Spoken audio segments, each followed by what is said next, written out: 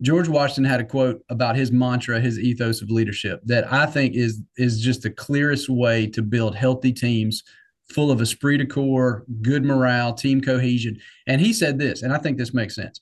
This is it. Listen, learn, and help, and then lead in that order, always in that order. Hey guys, check out the 2023 Street Cop Conference, April 23rd through the 28th, Gaylord Convention Center. It's going to be the event of the year. Keynote speakers include Rob O'Neill, the guy who killed bin Laden, Kyle Carpenter, the youngest living Medal of Honor recipient, Navy SEAL Jason Redmond, Fox News host Tommy Lahren, Marine Corps Special Forces and Leadership Coach Cody Alford, Sheriff Wayne Ivey, Sheriff David Clark, and Sheriff Mark Lamb. It's going to be one hell of an event. And on top of that, we have all of our instructors and additional instructors from other companies going to be at the event, giving you everything they know for you to have a successful career and get the results you want to get in the field as a police officer. On top of attending the event, you'll get face-to-face time with every instructor attending the event, and all the keynote speakers will spend time with you. We got special events all week, giveaways, nightlife. It's going to be really, really worth your time, energy, and effort. I promise you, you will not regret it for a second. To register for the conference, check out streetcop.com, click conference, and everything you need will be there on the homepage. If you are looking for a room, just click book a room. The block has been sold out at the Gaylord Opryland Convention Center, but there are many hotels nearby within a walking distance of the event. You don't want to miss out on this opportunity. We will see you there. 111, 110. You training to be a street cop? Hey guys, welcome to this episode of the Street Cop Training Podcast. I'm your host, founder and CEO of Street Cop Training. My name is Dennis Bonino, and on his reappearance, second time on the show, we had such a good conversation the first time. Lieutenant Kory Flowers, Matthew McConaughey, smooth-talking, savage, slick-tongued motherfucker. And it's always a pleasure to have you, man. I was pumped that you were coming back on so soon. Yeah, thanks for the invite. I appreciate the invite, Dennis. That was fun the first time. Good stuff. This guy's smooth, man. Dangerous for daughters. Every father in the world fears you. Thankfully, look, I'm no threat. That's for sure. Not anymore. Not anymore. He's one of those just charismatic Southern motherfuckers, right? Like, there's not many of them. I appreciate that. You know, I guess we carry a unique torch for sure. But yeah, this is I appreciate the compliments as always. I mean, he's like he'll talk you right out of your britches. You know what I'm saying? And I like how I throw in britches there.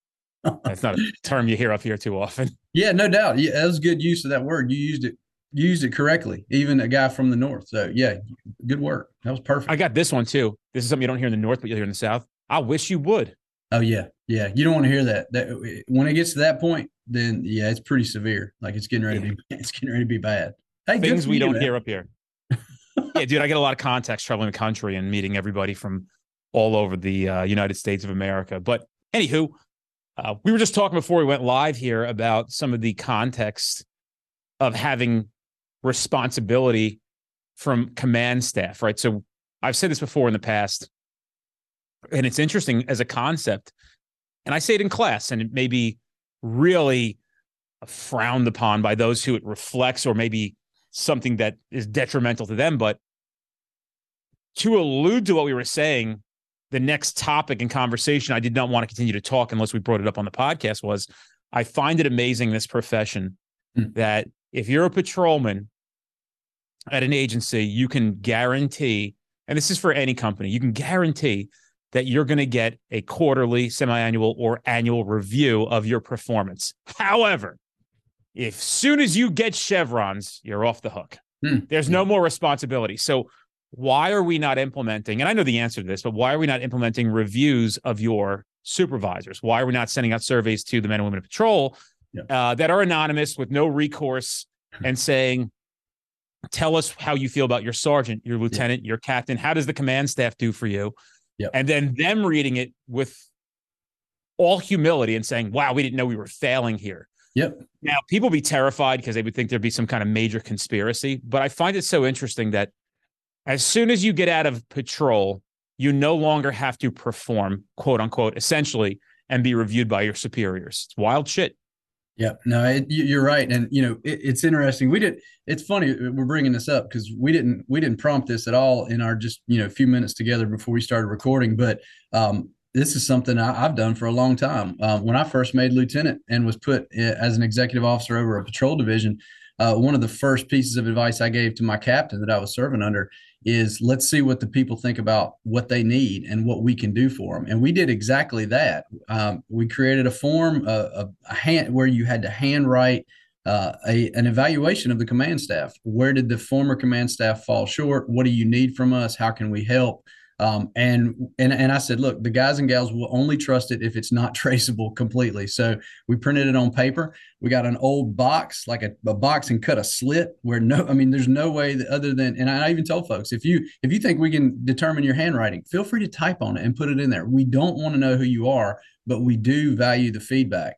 Because proper leadership is always, we tend to think leadership is down the chain of command, but proper leadership is always up and down the chain of command, right? I mean, folks that are driving the mission can lead up the chain as long as they're operating, like we always say, in good faith, in the law, innovatively, aggressively, assertively.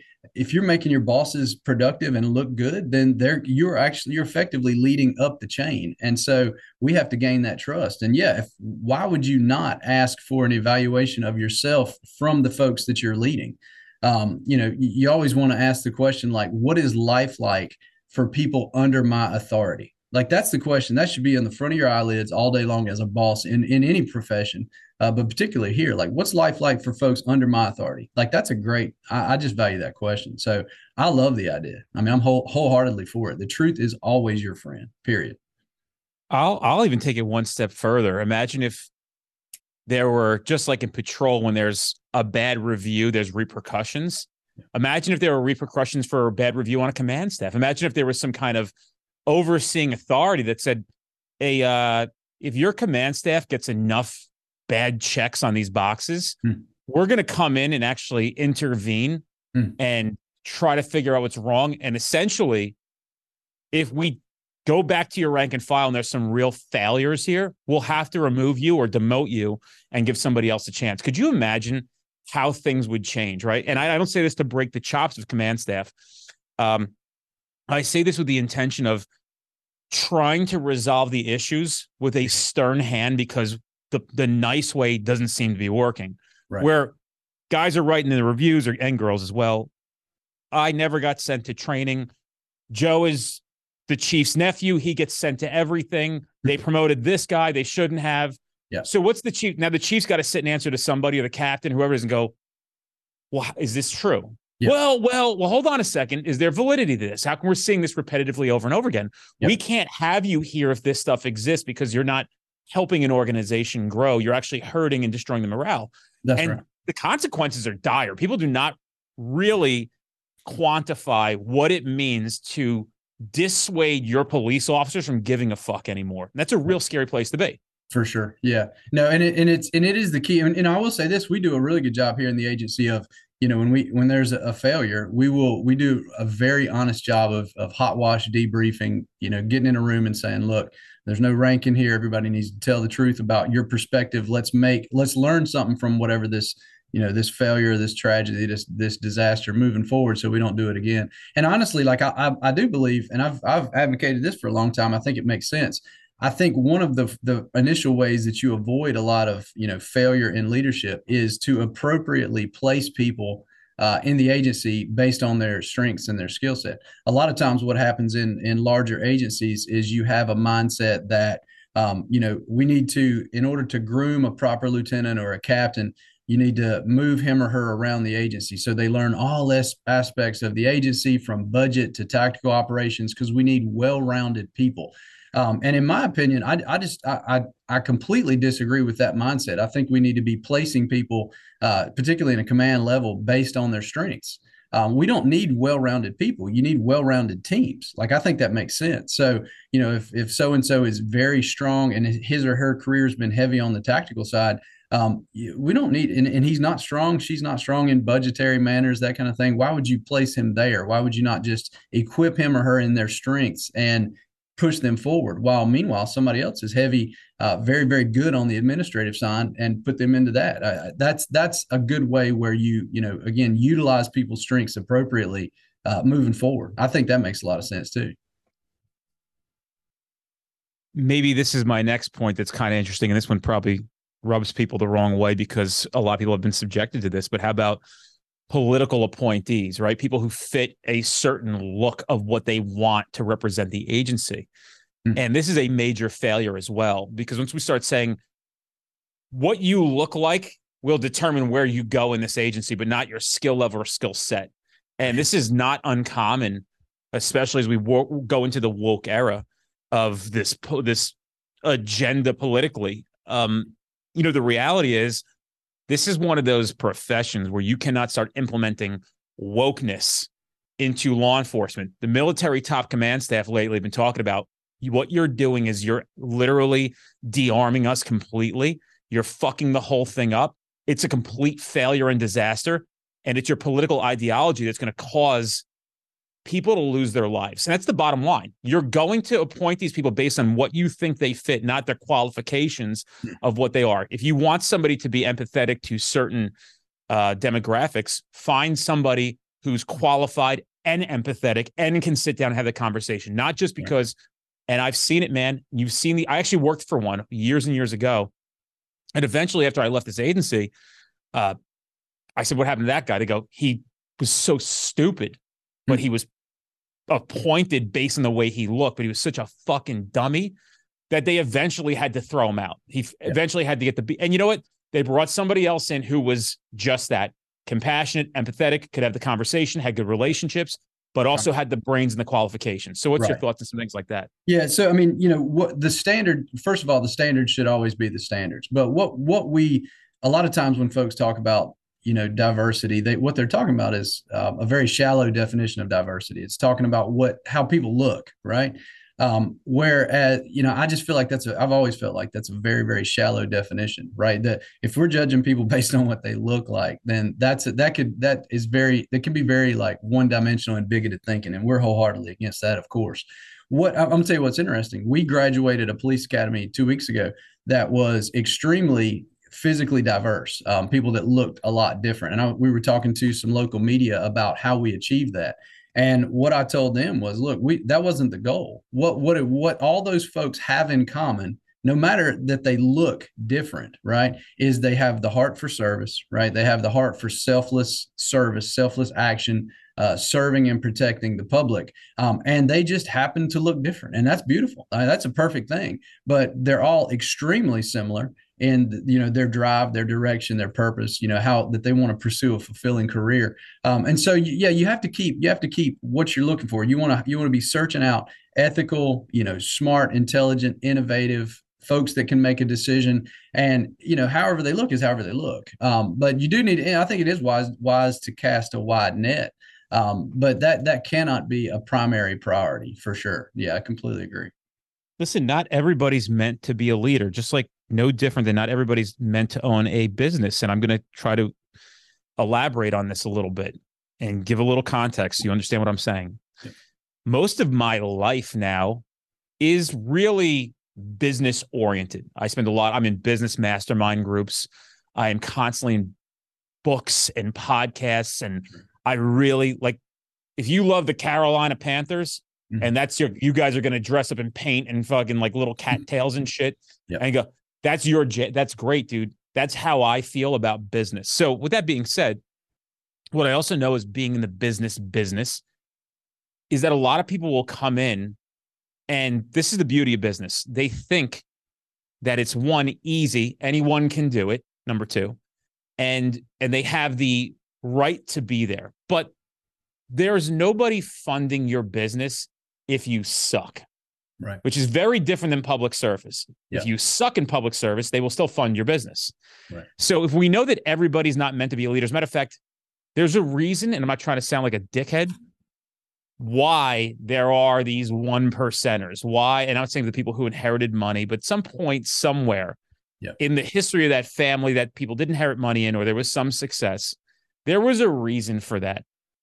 And that's a conversation for another day. But essentially what that meant was somebody in business was capable of bringing enough value and knowing how to put something together where it worked and grew, and it became a wonderful thing.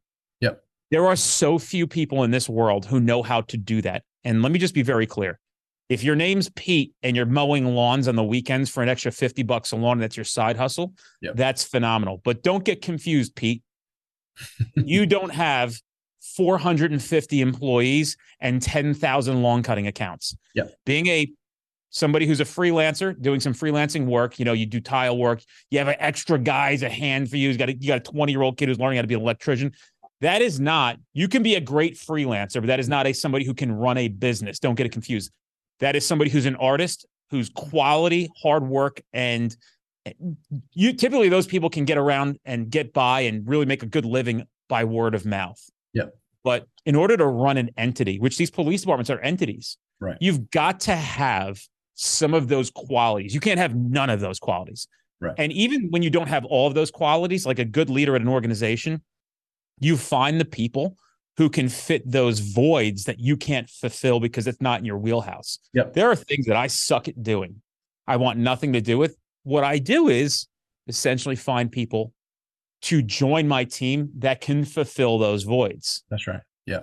No, that's exactly right. And what you're talking about, what we were talking about, is building a well-rounded team. The guy or gal that just says, I don't need it, I've got it all. Like, I'm the full package. I've got it. That's either an intellectually dishonest person or someone with zero self-awareness. But you have a particular gifting. I'm different than you are. I'm different than the person down the hall. We all have unique giftings.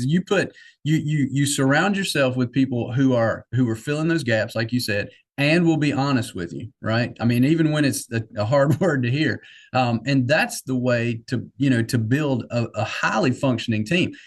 As soon as we don't care who gets the credit, it's amazing how effective and efficient we can get in any organization. So just drop the credit, drop the ego, surround yourself with people that'll be honest, and man, press on. That's a beautiful team. As we talk about this, it reminds me of a conversation I had with a kid who DM'd me on Instagram or something like that. And he said, I was putting Simon Sinek videos out, yep, and Simon Sinek is a big proponent of leadership. Yep. And what people don't realize is he has made public statements about trying to get involved in law enforcement almost pro bono to try to help correct, because he recognizes that that's a major significant issue here. Mm. The crazy thing is that I say these things, and I've said this 1,000 times, to my detriment, because when a command staff member hears this and misinterprets what it is, or it reflects who they are and now they can't hide anymore behind the way it used to be, when there's actually this command for them to show up as a leader and actually learn leadership. And he talks about the failure. We make people leaders, but we don't teach them how to lead. Right. And they end up being managers. Yeah. Yeah. You can't send somebody to a 3-day leadership school taught by a guy or a girl that everybody hated at their last job. It's always interesting. Like, you're going to a leadership by who? Somebody that everybody hated at their last place. Like, why isn't Lieutenant Kory Flowers teaching a leadership class? You know what I'm saying? I mean, it's crazy. Sure. People send me pictures like, can you believe this guy teaches leadership?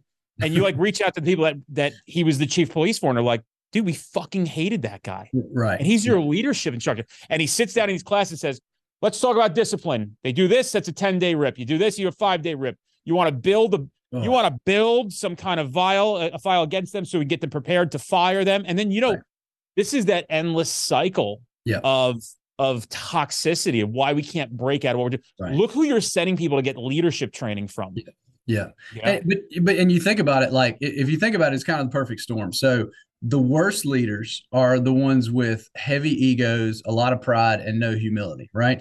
So that the idea of like teaching, right, and being an authority figure over a classroom, that will also a lot of times, unfortunately, attract the folks who have the heavy ego and the heavy pride and the heavy humility. And on top of that, the idea of teaching leadership, right? That is a lot of times also going to draw the folks who were bad leaders because they have that heavy ego. And so, a lot of times, the best leaders are just humble folks that just want the mission to get done and don't care about who gets credit. And those are the folks that a lot of times are less likely to say, hey, look at me, look at what I'm doing. So yeah, when you find that diamond in the rough, that individual that's teaching proper leadership, like servant-led leadership, it's a rare thing because that spot attracts the wrong people. It's like, be careful who you put in charge of a classroom. But you're right. I think that's a pretty universal truth, unfortunately.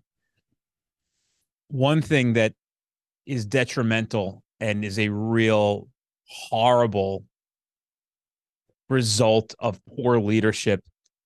There was nothing that disturbed me more, to be honest with you, from an administrative sense, when you would watch people come out of the academy, belly full of fire, ready to like lay on the sword, go out, serve the public, do it well with that energy. Sometimes you got to polish those folks a little bit, redirect their energy a little bit, get them on the right path in the right place. And a leadership who doesn't know what to do with this person and completely just extinguishes their fire. And then now you have, for the next 23 years, somebody who's so jaded, such a bad taste in the mouth. You've taken this potentially wonderful police officer and made them another slug, another mope. And we talked about it last time we were on about, not only like incentivizing and heavily pushing for folks to go and make mistakes. Like I just think it's key. And a lot of times these new folks are coming out of, like you said, the academy with the right spirit, the right heart. Not a lot of, they don't have all the specific tools of the protocol. And so they'll make an error, right? An error in some kind of protocol or whatever, a report or mislabeling, whatever, a video, a body cam video. And then, you have some boss that, does not understand like the spirit of what we're trying to create. Just smash them down or crush them. And it's, instead of saying, hey, pal, I did that too, because that's the truth. We're all the same, right? It's every mistake is common to man.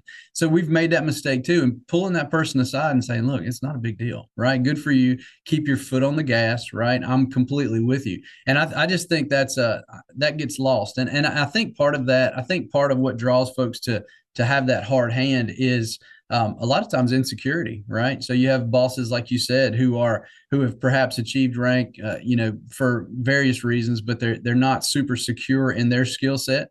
They weren't, perhaps the most excellent police officer coming up, and so now they're certainly not the most excellent commander. And what they choose to rely on is their positional authority, right? Their rank, right? You're going to do this because I'm an authority. And that is, that is a recipe for, like you said, the word extinguish is perfect, because that's a recipe for wholeheartedly extinguishing the fire in somebody that could make this a career. And then a lot of times, like you said, it'll turn them into the ditch and they'll leave the profession in a few years. And it's just not the right thing. And I hate to see it. Unfortunately, I've seen that on occasion too. And then you hear the stories. A lot of times we have laterals come into the agency from other agencies that have had that experience. And, it makes folks allegiant to an agency or make them, run from it based on that one really, really unfortunate, encounter with a insecure boss. I've been around for a lot of years. So have you. And, it's interesting. People don't need to be the best, most innovative leaders to be effective leaders. Yep. I have a friend of mine who rose through the ranks pretty quick, and he did because he's a very, very good test taker. What I can say is he wasn't a hard charger. He wasn't somebody who was burning the town down, locking a ton of people up. As a matter of fact, he might have been just the opposite. But what I could tell you about him is he's kind, he's easygoing, and he has your back. Yep. So as he progressed through the ranks, you'll never find somebody that has a problem with this guy now, because maybe he's not the guy that's going to go to SWAT school with you, right? Or go to command patrol school with you, or, an interdiction school. Yep. But he'll be the guy that gets why you want to go. Yep. And ensure that, like, yeah, man, if we could do it, we could do it. You know what I mean? Yep. This is so much better than the person who behind the scenes, this is the worst guy in the world, goes around is trying to run interference for everybody. And we had these guys too at my agency. Right. You had people, and we knew of a guy who was a lieutenant that would get thrown out of internal affairs a lot because he would go into internal affairs because he had some clout in the building. And they'd be like, why are you in here? And I would hear from the guys in internal affairs, like, this motherfucker comes here every day, right? Trying to chop it up with us. Right. But like throwing things out there to see if we can take some things. Hey, did you hear what this guy that fucking did last weekend? You hear that guy? And these guys weren't bad dudes. And they're like, yo, get the fuck out of here, dude. Like, stop coming in here and saying shit like that. This is a lieutenant at a police department going in. And it wasn't the people that, as nuts as this is, it wasn't the people that weren't doing anything. It was always the guys and girls that were going out and doing work. And what I understand is when I started finding out about this fucking hand job is that he was like this his whole career because he wanted to be like this top cop. And he was so not good at police work, but thought he was. Right. That anybody who had talent, he would just talk shit about. And it's just the crazy insecurity. Yep. You know, I warned people about this guy before I left. I was like, hey, watch out. This motherfucker's getting promoted. I'm telling you guys, I've experienced with this guy. He's bad news. Yeah. I'm fucking telling you. Make your own decisions, but I'm telling you.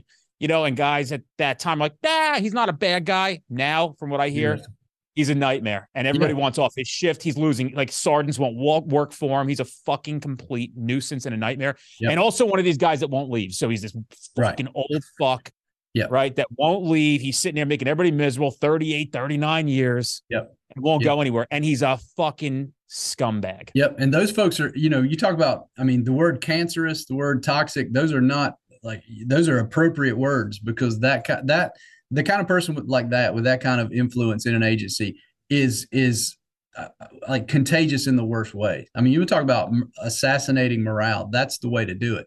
I just feel like, you know, insecure commanders, insecure bosses who, again, lean on that positional authority and just, you know, will hammer folks. I don't understand it. But when in actuality, like you just alluded to, like the most effective leaders, and me and my pals talk about this stuff all the time. The most effective leaders, I think we've talked about this for years.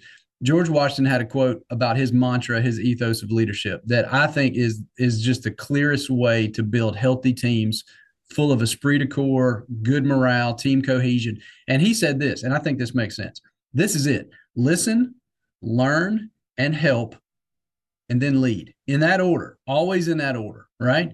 Listen, learn, and help. You're a force multiplier. You want to learn the job, right? You give your folks the benefit of the doubt. You get them the stuff they need. And then when you're finally up to speed, then lead, and they will follow you, particularly if you work harder than they do.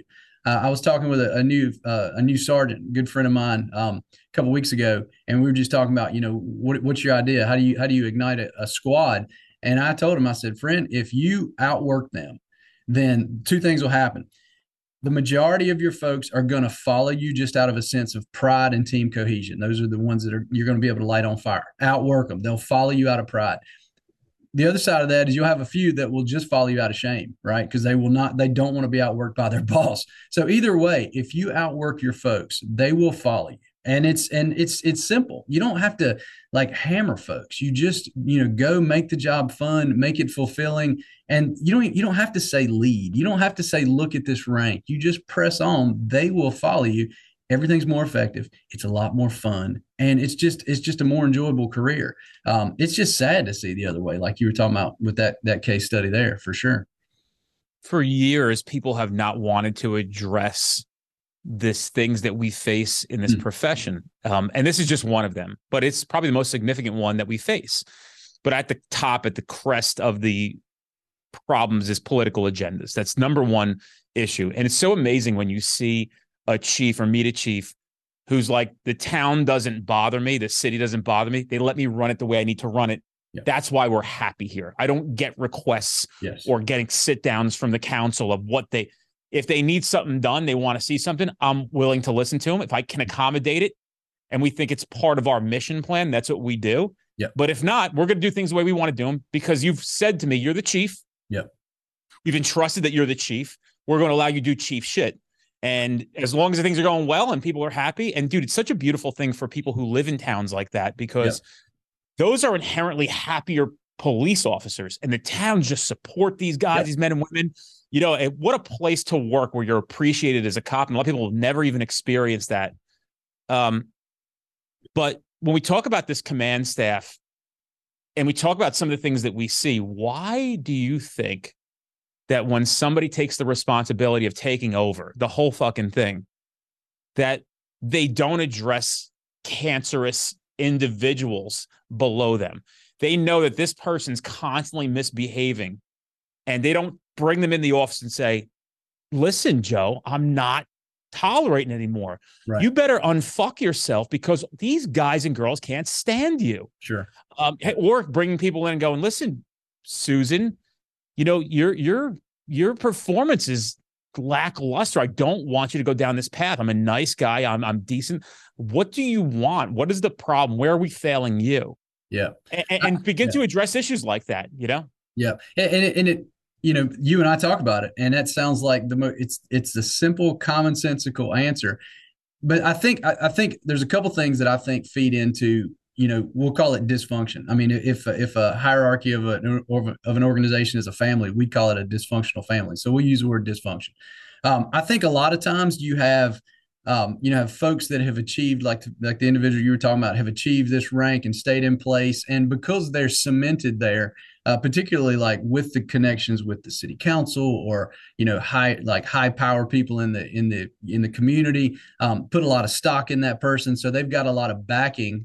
I mean, ignorant though it might be, right? They don't truly know how this person works, but they've got this person's back, right? So he or she has a lot of like political leverage a lot of times in the community. And then honestly, like the big thing that almost all of it always boils down to, because if I was the chief, if I was whatever car one, I mean, I would understand there's car 2, 3, 4, 5 underneath, like I'm in charge, right? And so I can get my house in order. But a lot of times it's just, and I hate to say it, and this is going to sound real elementary, but a lot of times it's just cowardice. And I don't think we speak blatantly enough about how toxic cowardice, and that's, in that case, that's political cowardice, and it's not but it's just as destructive, and it's just as toxic as physical cowardice for a cop out here saving lives, because it can destroy an organization, and ramifications and the ripple effect can go on for, I mean, even years and sometimes decades after that person's gone, whether that's retirement or whatever else. So I hate to see it, and I'm like you. A lot of times I don't understand it. I feel like if I was in a position like that, I would have a very blatant conversation. You would do that on a squad level. I mean, if a sergeant's in charge of 10 or 12 officers, and one of them's just creating all kinds of drama and nonsense within the squad, you'd pull them aside because you're in charge, and you'd say, hey, this is not optimal. How can we help? We got to knock this off now, right now. And for whatever reason, folks get a little apprehensive to using that same kind of positional authority for good.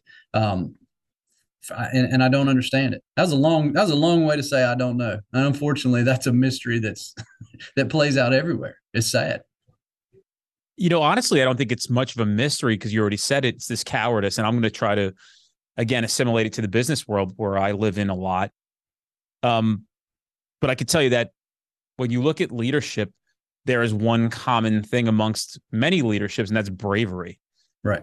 Even for me, there are brave things that I have to do if I'm saying to the country and the law enforcement officers in this country, hey, I'm going to represent you well. Yeah. I'm going to do the best I can. Understand mud's going to get thrown in my fucking face. There are going to be people that come after me, but you're going to have to trust that how I respond is going to be in your best interest. And I'm brave enough. Like before we talked, I was called to be on a news program for this afternoon. Whether or not that actually comes to fruition, that's an intimidating thing, because you don't want to say the wrong thing. Yep. But I have to dig deep and say, okay, but I'm the guy that we've kind of all elected in some sense to say the right thing. And I've got a clear history of saying the right thing.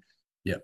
But there may come a time where I say the wrong thing and then don't mean it. We do these podcasts, and the podcast has really taken off. So when I run into people, they're like, man, it's great. I love it. And I appreciate it so much. And I now shifted a lot of my focus and energy into this podcast, because obviously it's where the momentum is. It's where I belong the most. Yep. But it's so interesting, Kory, as soon as we have somebody on that people don't like, or I didn't have enough context of the background, I'm being hung, right? Like, yeah. What happened to the 750 episodes you guys adored? At 763, I swung and missed. I got the wrong guy, and I didn't know this about them. Like, I get it, but folks, we don't have like a complete internal affairs division here. People are doing full on backgrounds. Yep. If I feel something wrong during the conversation, I'll readdress it. Yep. Or we'll just remove it from our array of, or our lineup. Yep. Of podcasts. So bravery and leadership are some things that go hand in hand. It's that being able to stand up for your men and women, even when it doesn't benefit you the most, even when, you might suffer consequences for being brave. And I suffer consequences for being brave all the time.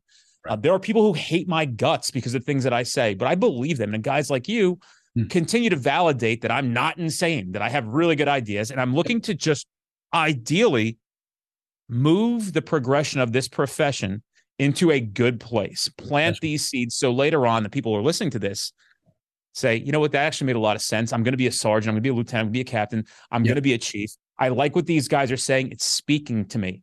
I can have an option of being somebody who is toxic or somebody who cares. And even though caring may not benefit me any more than being toxic, I am a selfless person who wants to improve upon where this whole thing is going.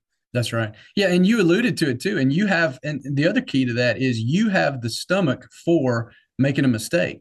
So if you bring on the wrong person, or if you speak, you're speaking passionately in the public about a topic, police related, and you mess up, knowing you, like I've learned, you would be fine with saying, I messed up, I was wrong, right? Period. And that's okay. Oh, yeah.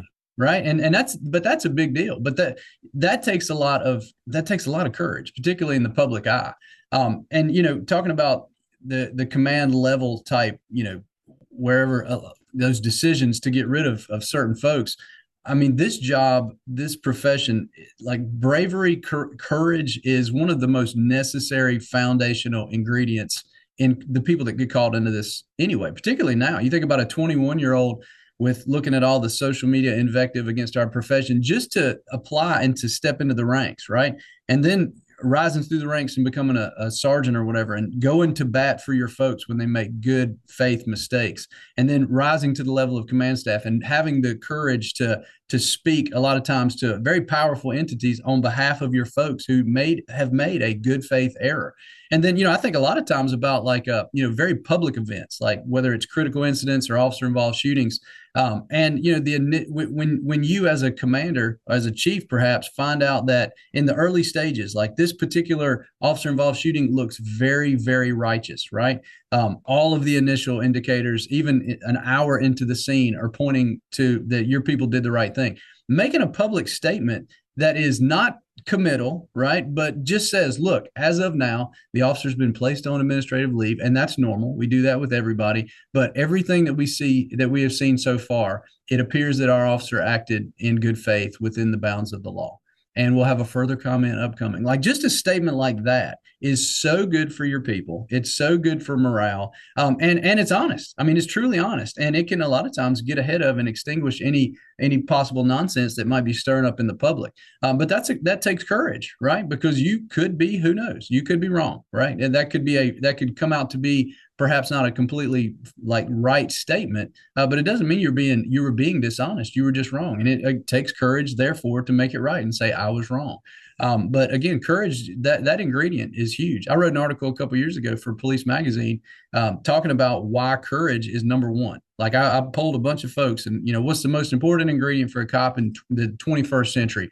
Courage came out the top of the list. All different types of courage, but it's got to exist here. Hey guys, if you're enjoying the Street Cop podcast, do us a favor and give us a review on iTunes or Spotify, wherever you're listening to us. Tell a friend. We don't charge anything for the episodes. We appreciate your support. Check us out on any social platform by putting into the search bar Street Cop Training. Give us a follow. We have a lot of free content coming out every single day that you might not catch here on the podcast, and it's important for you to be able to do your job more professionally, and we also entertain you as well. To rewind a little bit, the second part of me talking about bravery was this, you said a word, cowardice. There are inherent responsibilities that come with the territory of being the boss, being the leader. And some of those responsibilities are, you know what? Dennis Benito gets to take pictures in a month from now at our conference in Nashville with 1,700 people. And I get to hear how great the work that we're doing is. But at the same time, Dennis Benito gets to deal with the insanity of taking the initiative to try to make things better for cops in a sometimes state of affairs that is anti-cop. So even just trying to help puts you on the target board of who they're going to come after. And people have to understand that these folks, they don't want a better police officer. They really don't. We want a better police officer. You want a better police officer. You want to be better. There's nothing we can do when trying to pander to these lunatics that's going to make sense. What they want to do is make sure they mash police down. They're anti-police. They sometimes take the podium and say, no, we're for the police. But they're not. I'm telling you they're not. I'm living it now. Right. They're fake. They have an agenda, and it's driven. If their agenda was to actually have a better police officer, they'd be in this room right now having the conversation and saying, how can we help you, knowing what you're trying to do? Now, in business, I often tend to give some people advice. And recently, I was humbled about 3 weeks ago. I went to a business mastermind group, and I just heard numbers that people were making, and I'm like, God damn, I thought I was doing good, right? Like, I thought I was doing all right, and I'm like, God damn, this motherfucker's 10 years ago going to be doing fucking 12 times revenue what I'm doing, right? Like some real amazing shit, and I just love it. I love getting just the whole thing is like, God, I suck, right? I just like that. So, but when I coach people that are lower than I am, I guess, or I don't want to say lower. Let me rephrase that. Just further back along the race of business, right? So essentially, they're in mile 1. I'm in mile 6. These other people I met 2-3 weeks ago, they're in mile 23. Yeah. They have a lot more time in the field. I think we all come from the same cut of cloth. I really do believe that. And I think they can recognize that. I can recognize that in people who are less along the progression scale. But one thing I see people doing, one of the biggest mistakes people make in business nonstop, is they retain employees longer than they should be retained because they're afraid of having a tough conversation. And it's no different than dating somebody too long. 100%. Yep. Crazy. Yeah. Yeah.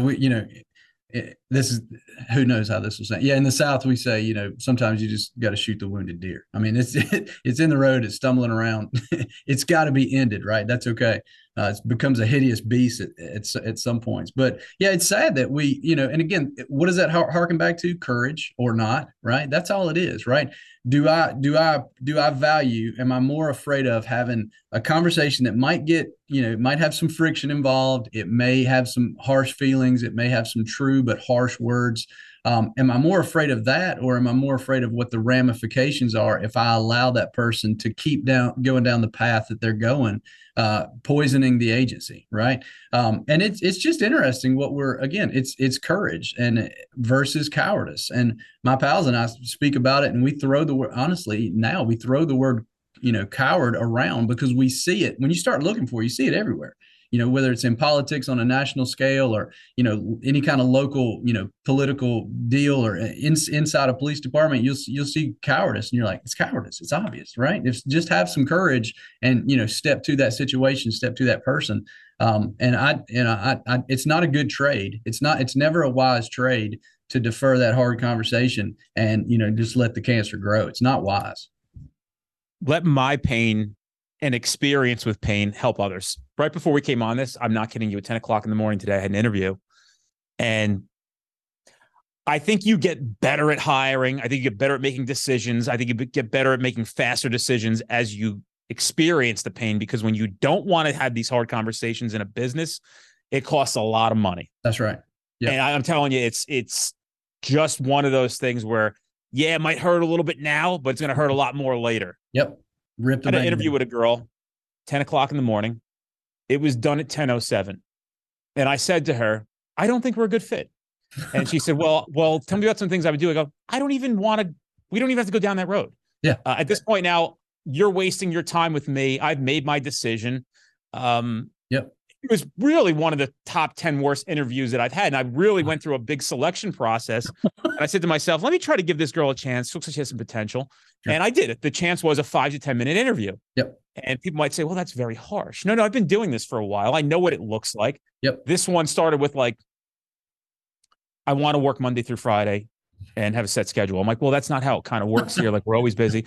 I'm like, what about weekends? She's like, I don't want to be bothered on weekends. I'm like, yeah, unfortunately, it's not going to work here. Wow. Yeah. And then she just goes into a lot of things. And I just what would you like to do? And it went into something completely opposite. How'd you hear about us? Yeah. Oh, Indeed sent me an email and wanted me to apply here. And at minute 7, I went, this is not for this. Do you know anything about us? Nah. That was so easy for me because when you're new, you're like, well, you seem nice. Why don't you come in and give it a shot and you'll learn about us? No. We're done.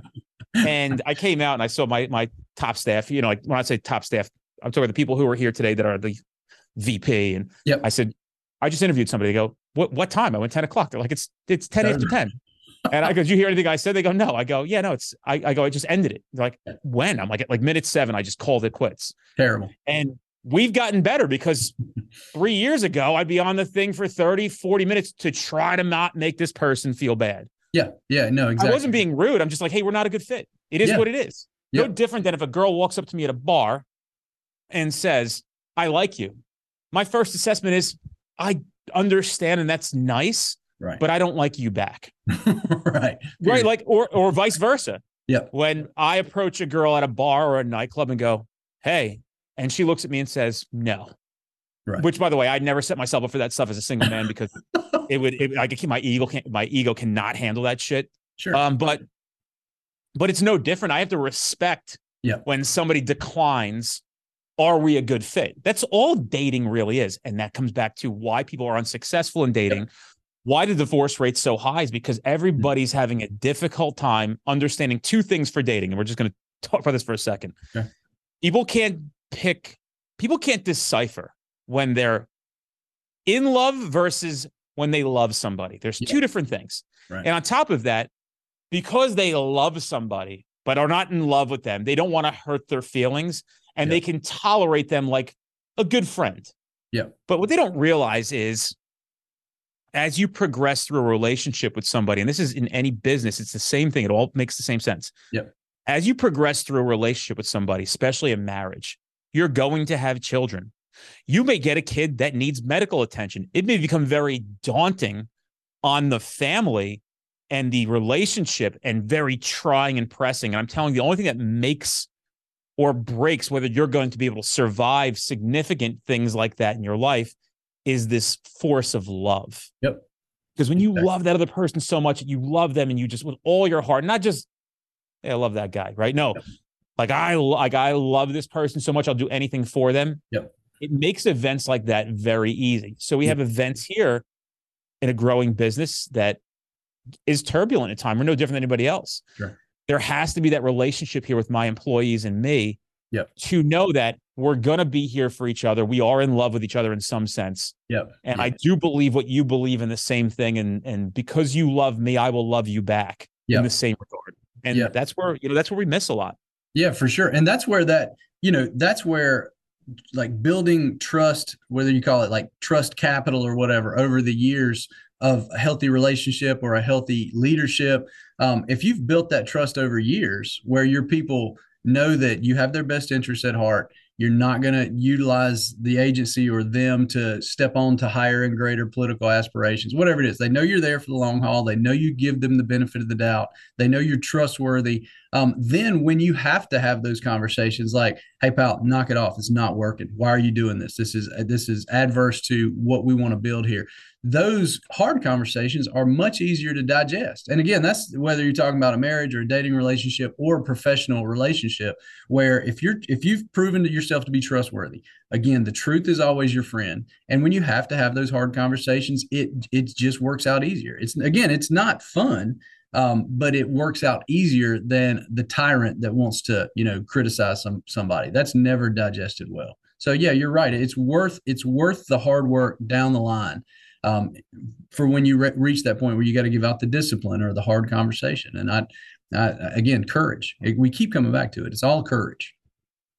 Tough conversations are the best conversations, because I swear to God, I can't think of a tough conversation that I was involved in that I didn't come out and recognize that, one, there was a big miscommunication. Yeah. Right. That gets out on the table. 2, you get bloody and punch each other in the face for about 2 hours. Yeah. But then at the end, it's like being a 9-year-old kid who fist fought his best friend over a disagreement. That's right. It's very interesting after you fight your friend for the first time and like physically fight each other, how 3 weeks from then you're best friends and stronger than ever. Yep. And as you progress through life, that bond continues to grow because I have had conversations with people that I love, and I brought them into a room in 2-3 hours of getting bloody. Like, this is why I think you're fucked up. Yep. And the recourse of, or reciprocation of, well, this is the thing that I had a problem with. Well, like, let's fucking explain it from my perspective. Let's see why it looked that way.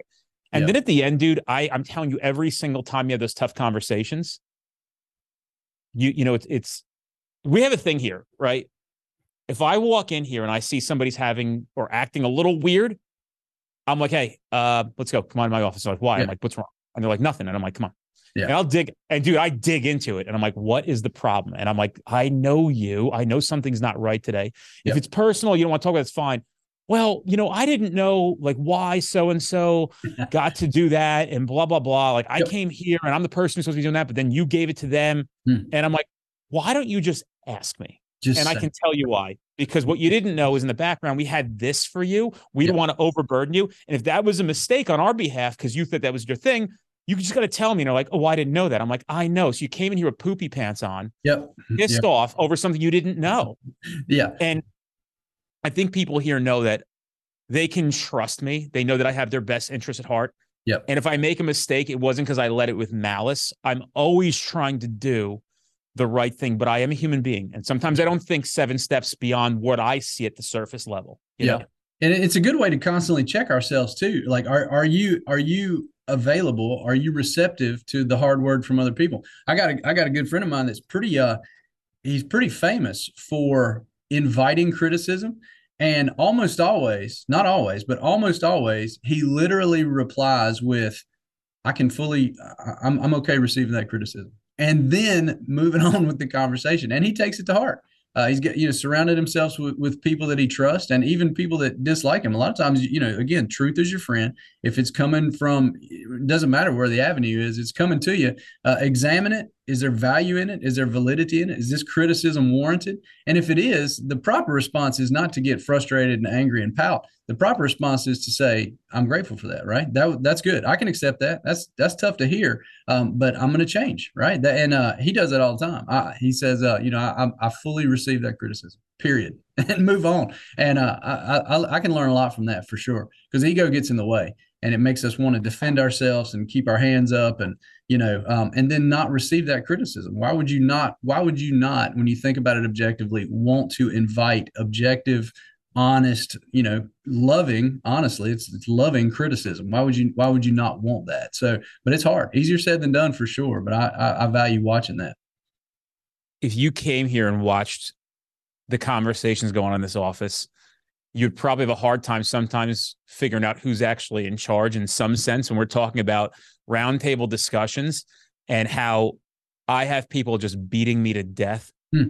But I love them and they love me. So they're like, hey, fuckface. And they're like 23-year-old girls are like, hey, fuckface. You were supposed to do this yesterday. We're still waiting for it. And you're all fucking doing this. And I'm like, well, okay. So like, yeah, we get it, but we need this. We can't move forward until you get your head out of your ass. And I'm like, oh, or like, hey, I didn't like that shit the other day. I'm like, oh, okay. Like, so dude, you'd be surprised. Like I actually told one of the girls who works here yesterday, because she was like a real kind of, I said to her one time, I'm like, hey, were you a teacher's pet at some point in your life? And she's like, yeah, how'd you know that? I'm like, because that's how you act when you come here. Right. She's been getting very sassy with me. And yesterday I told her, I'm so proud of you. How about that? For becoming such a piece of shit towards me. Because that's the truth. I want you being sassy with me. You come in here, you're complaining to my face. I understand why you're doing it. I need to hear that constantly, because I need to have context of the things that you need me to do. But you also understand why I wasn't able to do that. And so there's a really nice reciprocation here of a good conversation, and those insecure bosses, like an insecure boss would not welcome that, because he or she would see that as a, this person's an anarchist. This person's going to throw our organization into, disrepair, and they don't recognize my authority. When in honesty, like you said, what you're building there is a very healthy, two-way, ongoing, fluid conversation where there's no room for resentment of things unsaid. There's no room for passive-aggressive nonsense and baggage carrying it around. He or she has a problem, they see something that you're missing, they can bring it to you, and vice versa. And you can speak in that manner, and there's no wasted time. There's no hurt feelings other than what's valid. And it's just healthy. I value that. It sounds like y'all got a very healthy spot there. We're trying, man. And I got to tell you, we've had to weed out some trouble in the past. And those people, if you don't know what they look like, they're the people that won't say it to your face, even when you invite it, and make it comfortable. And I'm telling you, it's fucking nuts how one cancer can affect everything. Like, people don't realize that you could have 35, 40 people at an organization. One person who's got poopy pants, who's a fucking piece of shit Right. out of their own security Yep. will wreck the whole goddamn place. It's like wild, dude. It's when they say a universally cancer, true. like it's that one cancer cell that starts infecting everybody else. Yep. Nope. You're exactly right. And that's, you see it everywhere. You're Oh right. yeah. We've had it. And, you know, when I can identify that, I mean, I can't tell you how fast I cut it out because in the past, you've learned the lesson of letting it sit, letting it fester, ignoring it, not wanting to have a tough conversation. Yeah. You usually can't talk to these people and they just must leave. Right. Unfortunately, they can't be here anymore. Right. They have to go. There's nothing I can't control their deep-rooted insecurity and a lifetime of being battered and beaten up by whatever life has thrown at them. Right. Parents, old bosses, boyfriends cheating. Who the fuck knows what's going on, right? Right. So, but one thing I want to give people that are listening to this who are saying, I wish my boss was more like this, is to try to, as an employee, also have compassion for your boss. Yeah, that's good. It's a two-way street. So you can't, granted, when you said you're going to be the boss, took a lot more responsibility on, but bosses have to be given compassion too. Yep. What are they going through? What are they experiencing? Are they getting their butt kicked? What's going on in their life? Just like they should be doing for you. So it's so interesting. You always see that one guy who could talk to the hard boss, right? Like, so you always like, let John go talk to him. You know, John's got a good in with the captain. Like, why? Well, the captain just likes John. Well, John's figured out a way to talk and communicate with this guy. Yeah, for sure. So we should all take a lesson from John. And I got a funny feeling John is the same guy that can probably talk to anybody in the building. Yeah. It's not just that captain. Yep. So he's, I'm sorry. Yeah. And we mentioned that earlier in the conversation. You know, we tend to think, you know, leadership is downward moving, but the savvy folks that can speak up the chain, like you were talking about hypothetically, John, are the ones that are leading up the chain. Right, John, because he's determined. Look, do the bosses have a different goal as me? Do they want, you know, in law enforcement parlance, do they want crime to be reduced? Do they want our city to be safer? Do they want, you know, better stats? Yeah, we all want that. So what is in the way of my commander, my, you know, overseer? Why are they being an obstacle? Well, maybe there's some other influence, like you said, and they've learned to determine, you know, there's some other influence, but we have the same mission. And so now John can say, look, boss, I've got this particular plan. I've got this particular project. This is how it's going to be effective. We're all going to, you know, look good as we should because we've implemented this. We're all going to win. And that's proper savvy, you know, leadership up the chain of command. But that's an art, like you said. A lot of people, that's challenging to do, particularly when you're navigating egos and, you know, pride and a lot of the, you know, heavy collars and positional authority. So it's a savvy art for sure. I think one of the best things you can do is do your best. Yep. You know, and try to play the balance of, you know, what my role is, how I can improve things, understand who your audience is. It's a hard thing to figure out, but I got to tell you, I really believe as I'm sitting here watching the work that guys like you and I are doing and other people in this industry who are really a blessing and a godsend. I don't know if I've ever seen it better, as weird as that sounds, in my entire life than it is right now and on the improvement ratchet. I'm not fucking kidding you. And I think it has nothing to do with the outside forces, because we know clearly that these demands and commands for a better cop, but no action in place or any kind of plan implemented. Right. But we, as men and women in this profession who care enough, have answered the call and haven't waited for political interjection. Sometimes these political interjections serve no purpose other than the fact that there's some kind of like accountability of they're checking the stats and how many use of forces there were.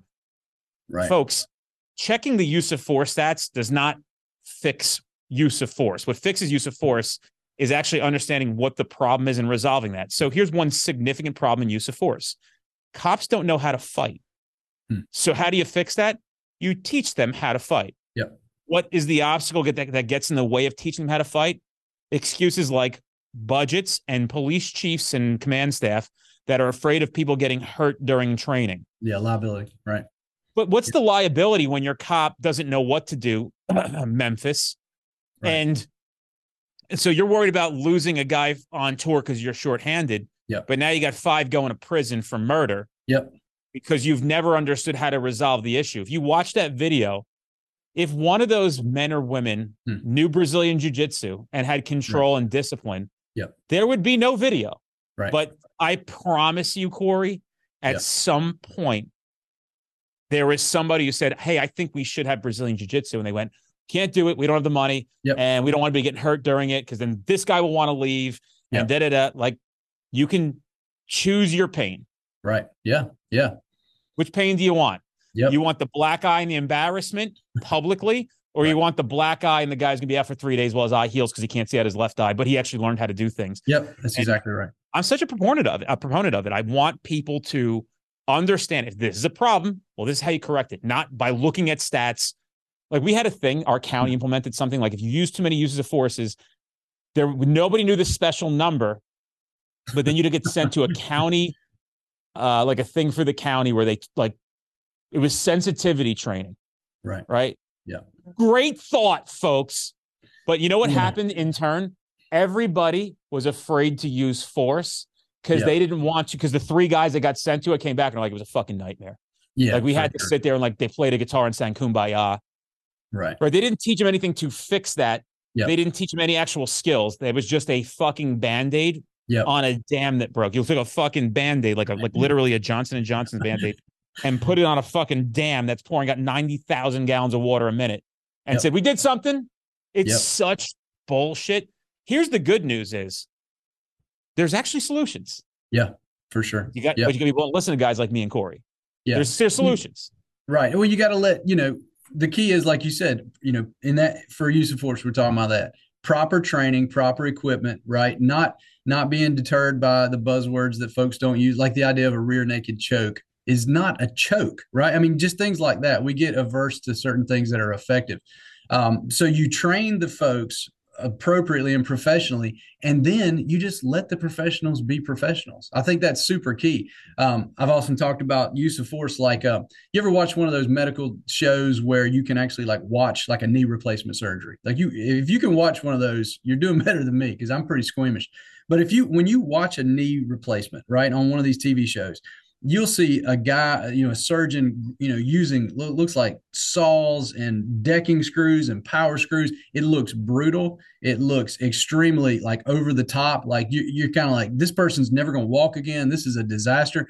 But then if you sit down and watch it with a knee surgeon, right, and they can translate what you're seeing, they will interpret, look, no, that's a beautiful incision, right? You have to hard manipulate that femur to get it into position. You use those titanium screws for this specific purpose. Well, it's very similar with police use of force, right? A lot of times we don't even have the courage to interpret what we're looking at through our professional lens as an appropriate use of force, because they all look bad. I mean, it's a physical confrontation between the police and a person, regardless of how textbook it is, to the untrained eye, looks like a knee surgery, right? They don't have any context. So we have to have the courage even then to speak on behalf of our folks and say, no, in certain situations, we are trained to punch people in the face. And that's true, right? In certain circumstances along the spectrum of force.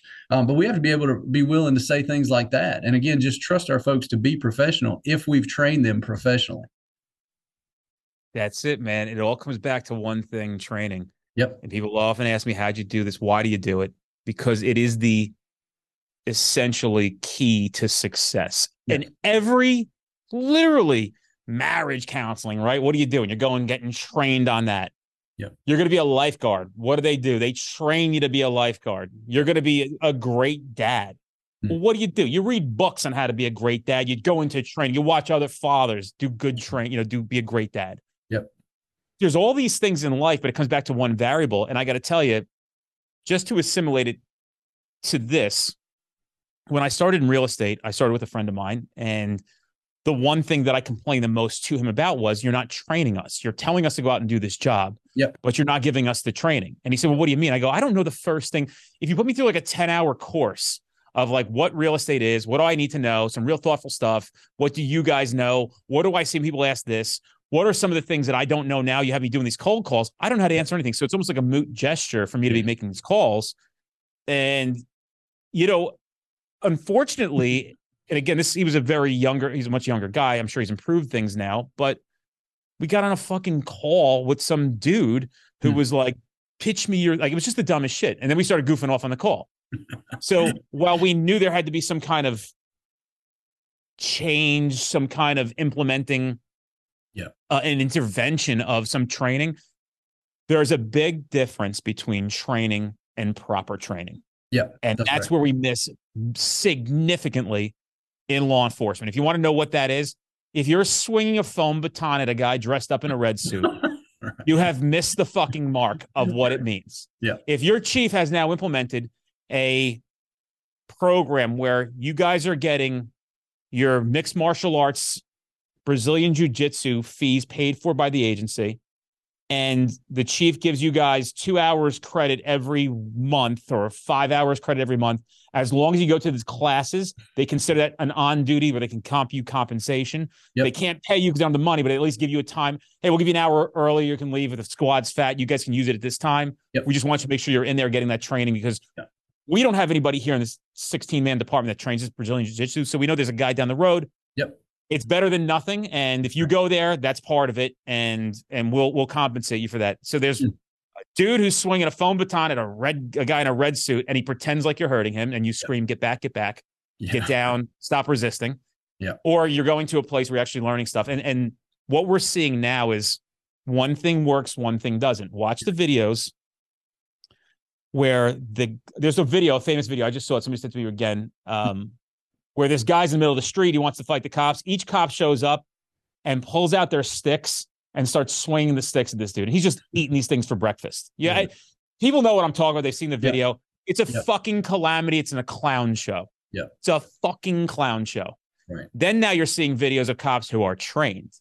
Like there's one recently in New Jersey a few months ago, a guy who's a cop here I follow on Instagram. He follows us. He's been to our trainings. Mm-hmm. He made light work of it, dude, resisting him coming out of a Wawa and literally flips this dude over, has him in cuffs in about 10 seconds.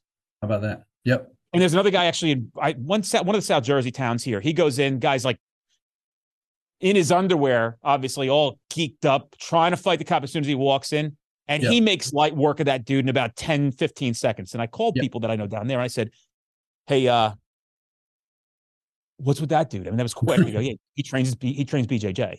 He made that guy look like a fucking like, and you have other people walk in and would flail and swing sticks and grab guns. And this guy made light work of this dude in literally 10 or 15 seconds. And you know, that video of walking is actually plexiglass. He literally gives the guy a hip toss, shoves him down, toys around with his face, spins him around, has him in cuffs in 15 seconds. Yeah, and nobody's hurt. That's the best. Right.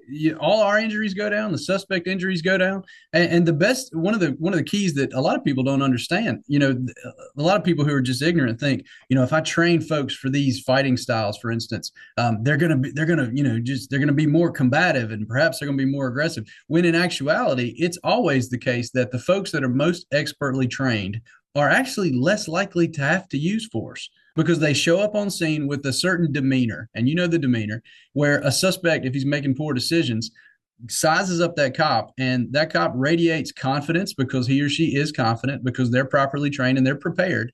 And, a lot of times that couple second theatric dance where we're getting sized up and the suspect is thinking about what, decision, bad or good, I'm getting ready to make is based on who shows up. If you see a very insecure, cowering type cop show up, they're probably more likely to want to fight. Whereas if a person who's properly trained and equipped and confident shows up and they're like, look, I'm fully prepared to have to fight you. I don't want to do that. Right. You radiate that. You're less likely to even have to use the force. That's the ironic part of that whole equation, in my opinion. I know they've interviewed people in the past who have killed cops, and there's been actual stories of these people who chose to kill a cop. Yes. That saw cop one and said, nah. Yeah. And went on to cop two. It's no different than being mugged. Right. You got a crew looking to do an armed robbery or robbery on the street in New York. I walk down the street. I look the way I look. I'm not sitting here bragging. I look different than most people. I'm 220 pounds. Right. I have big arms. I'm a big dude. I walk with command presence. I walk with confidence. You think they're picking me first? No. Right. They want the Rick Moranis looking motherfucker. That's why Rick Moranis got punched in the face in downtown New York, right? Yep. So it's the same thing with a cop. They're sizing you up. And these cop killers have said, I was actually going to kill this guy, but then I thought he'd be too much of a challenge. So I found this guy. Yeah. So when I look at these cops, targets, that's right.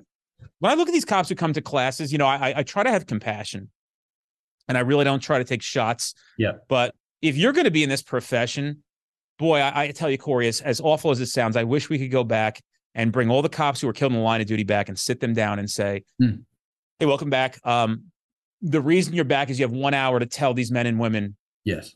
what you would tell them. And I'm Yeah. telling you, you would hear it and the closest thing we get is the men and women who were significantly injured in the line of duty that come on this podcast or another podcast and say, this is where I fucked up. And now I can't walk anymore. Now I can't use my left arm anymore. Now I have, I'm probably shaved 25 years off my life. I can't sleep. I have constant radiating pain. Yeah.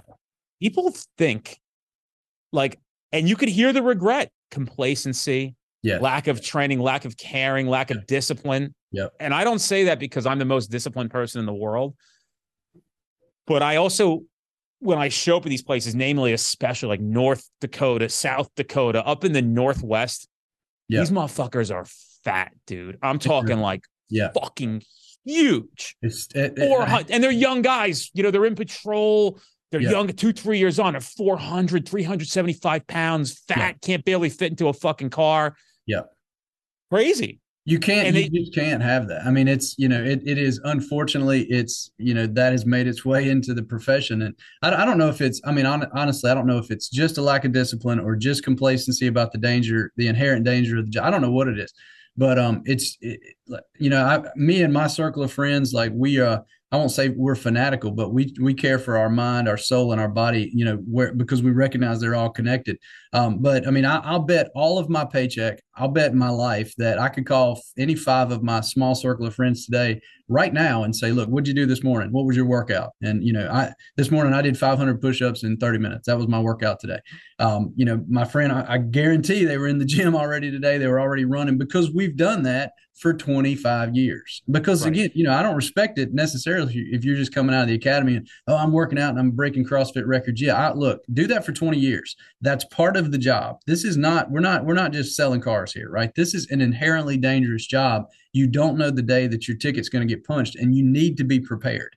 I take that very personally, for sure. When, like you said, if anybody wants to know why it's so important, I think you could watch the Nashville cop who was shot in the line of duty. That's the one where he pulls over that girl. She gives us 19 red flags. And there's so many things to say about that video. And I critique it here publicly because I want to help save your life. That's right. This is a man who was probably 300 pounds overweight, day shift, probably takes 0 fucking training and just forgot about how dangerous the job was. And fortunately survived. But when we look at that as trainers, we say, first of all, look at this guy. Second of all, how does this guy not see what we see? How are you missing all these red flags that are about to occur? And you're letting this because you have never taken this job seriously. Dude, I teach classes, right? I got to go to this Sunday. I'll be flying out to the Cincinnati area to teach a class there. We have 140 something people coming to that class. But there's probably 10,000 cops in the area. So why aren't there 10,000 people in that class? Right. And the class is because they think in their mind, I don't need to know this stuff. But what they don't realize in that class is, number one, the professional development you get in the knowledge basis of case law, practical application.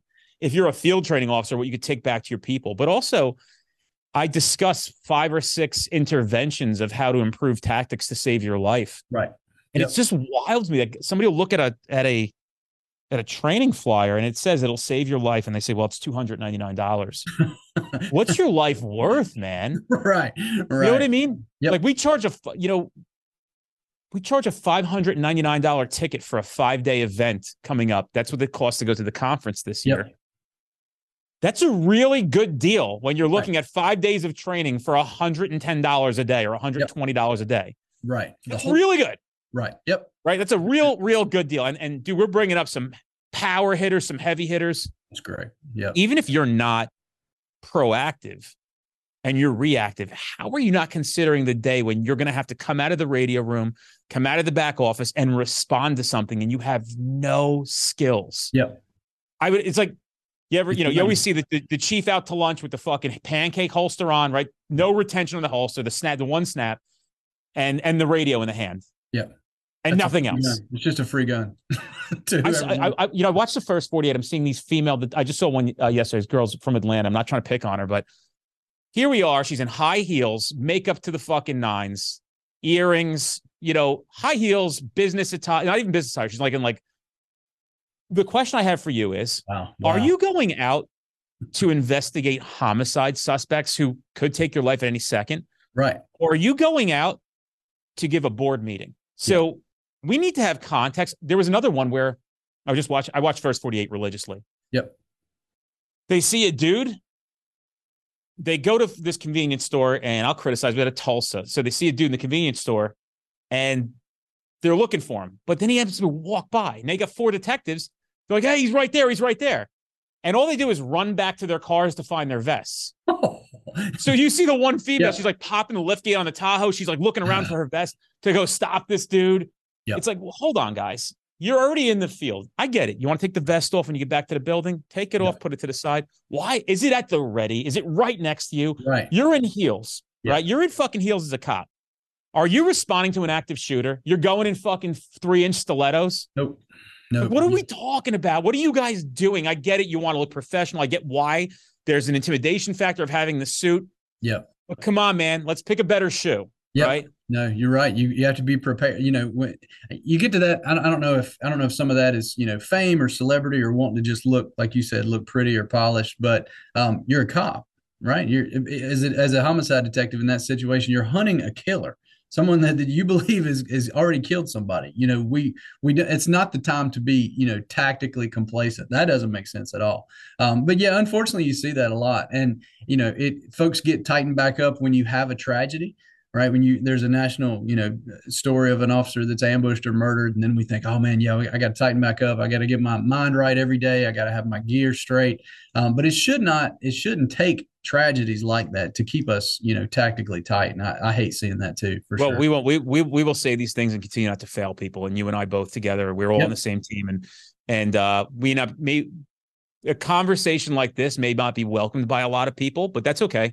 Because we don't really care about those people. That's not what we're trying to persuade. We don't sit here and try to sell the unsellable. That's not the point.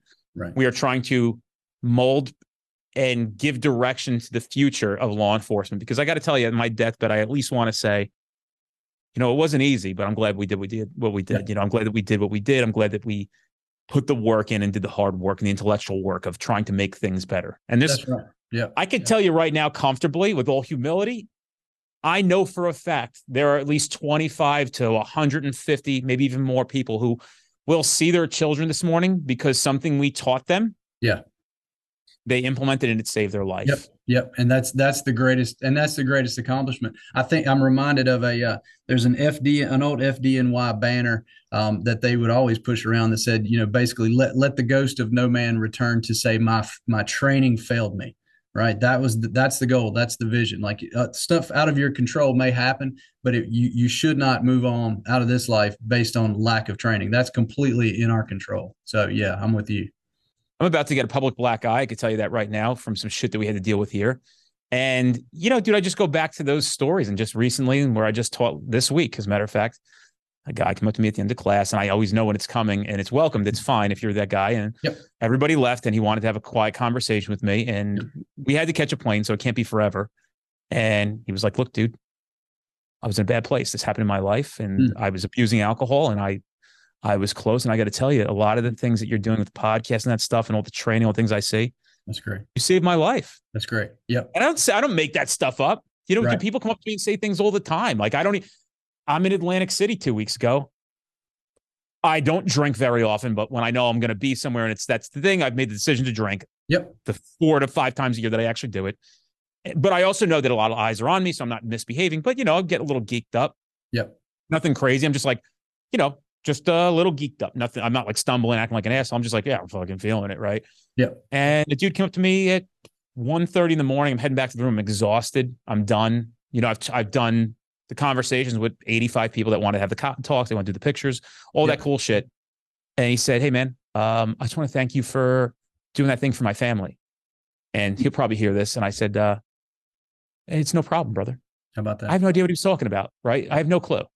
But what I can tell you is if you continuously show up and do the right work, yes, you may not see it, but eventually it'll come back and God will say, see? Yeah. See that? See what's important? I can't help anybody financially. And it was a financial donation. I can't help you if I can't help us first as a business. People have to understand that. So people say, well, $299 for a class. Well, just so you know, that doesn't go to my Maybach savings plan. Right. A Yeah. lot of this stuff goes back to the right things and the right reasons. And we really, honestly, we ride a very close margin here because I'm trying to continue to expand this and get to as many people that I possibly can for several reasons. But at the end of the day, I won't be able to help people if I can't do what I have to do on this side of things. That's why I'm so obsessed with developing this business and this company. And you'll have people say, yeah, this guy's in it for the money. I'm actually not. But I also agree that I think I should be rewarded for the work that I put in. That's right.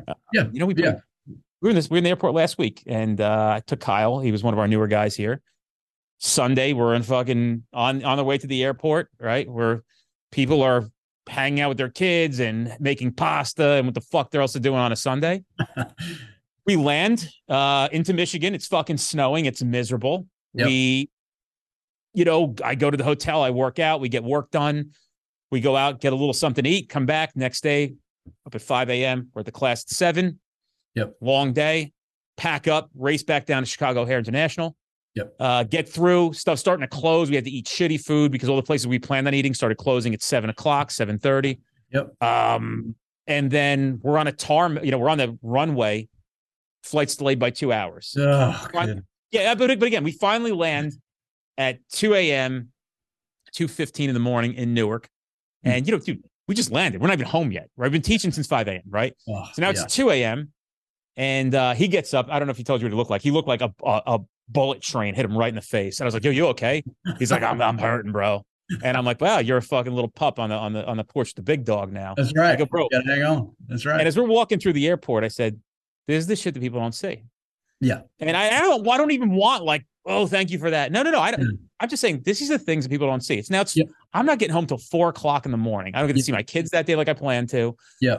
Half my day's shot because I'm going to sleep till 10:30. Yep. 11 o'clock. Yeah. And now my routine's screwed up. I'm missing this tonight. I can't go to that.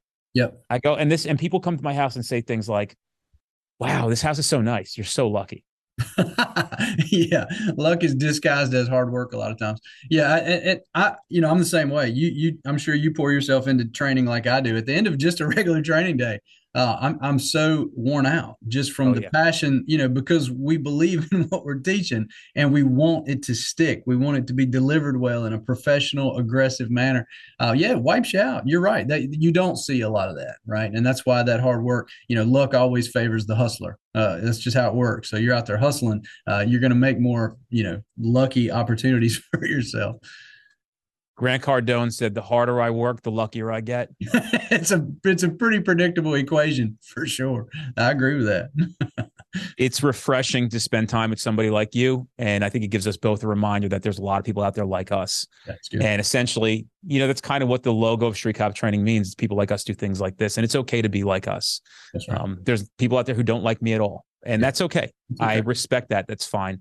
Yep. I understand it's part of the deal of doing what we're trying to do. But hey, man, you're one of the best reoccurring characters on this show. Thanks for what you're doing. We appreciate it. Keep your foot. Thank you for what you're doing, brother. It's all the same shit. It's all the same shit. Cool, brother. All right, Kory. I'll see you, buddy. Thank you. See you, pal.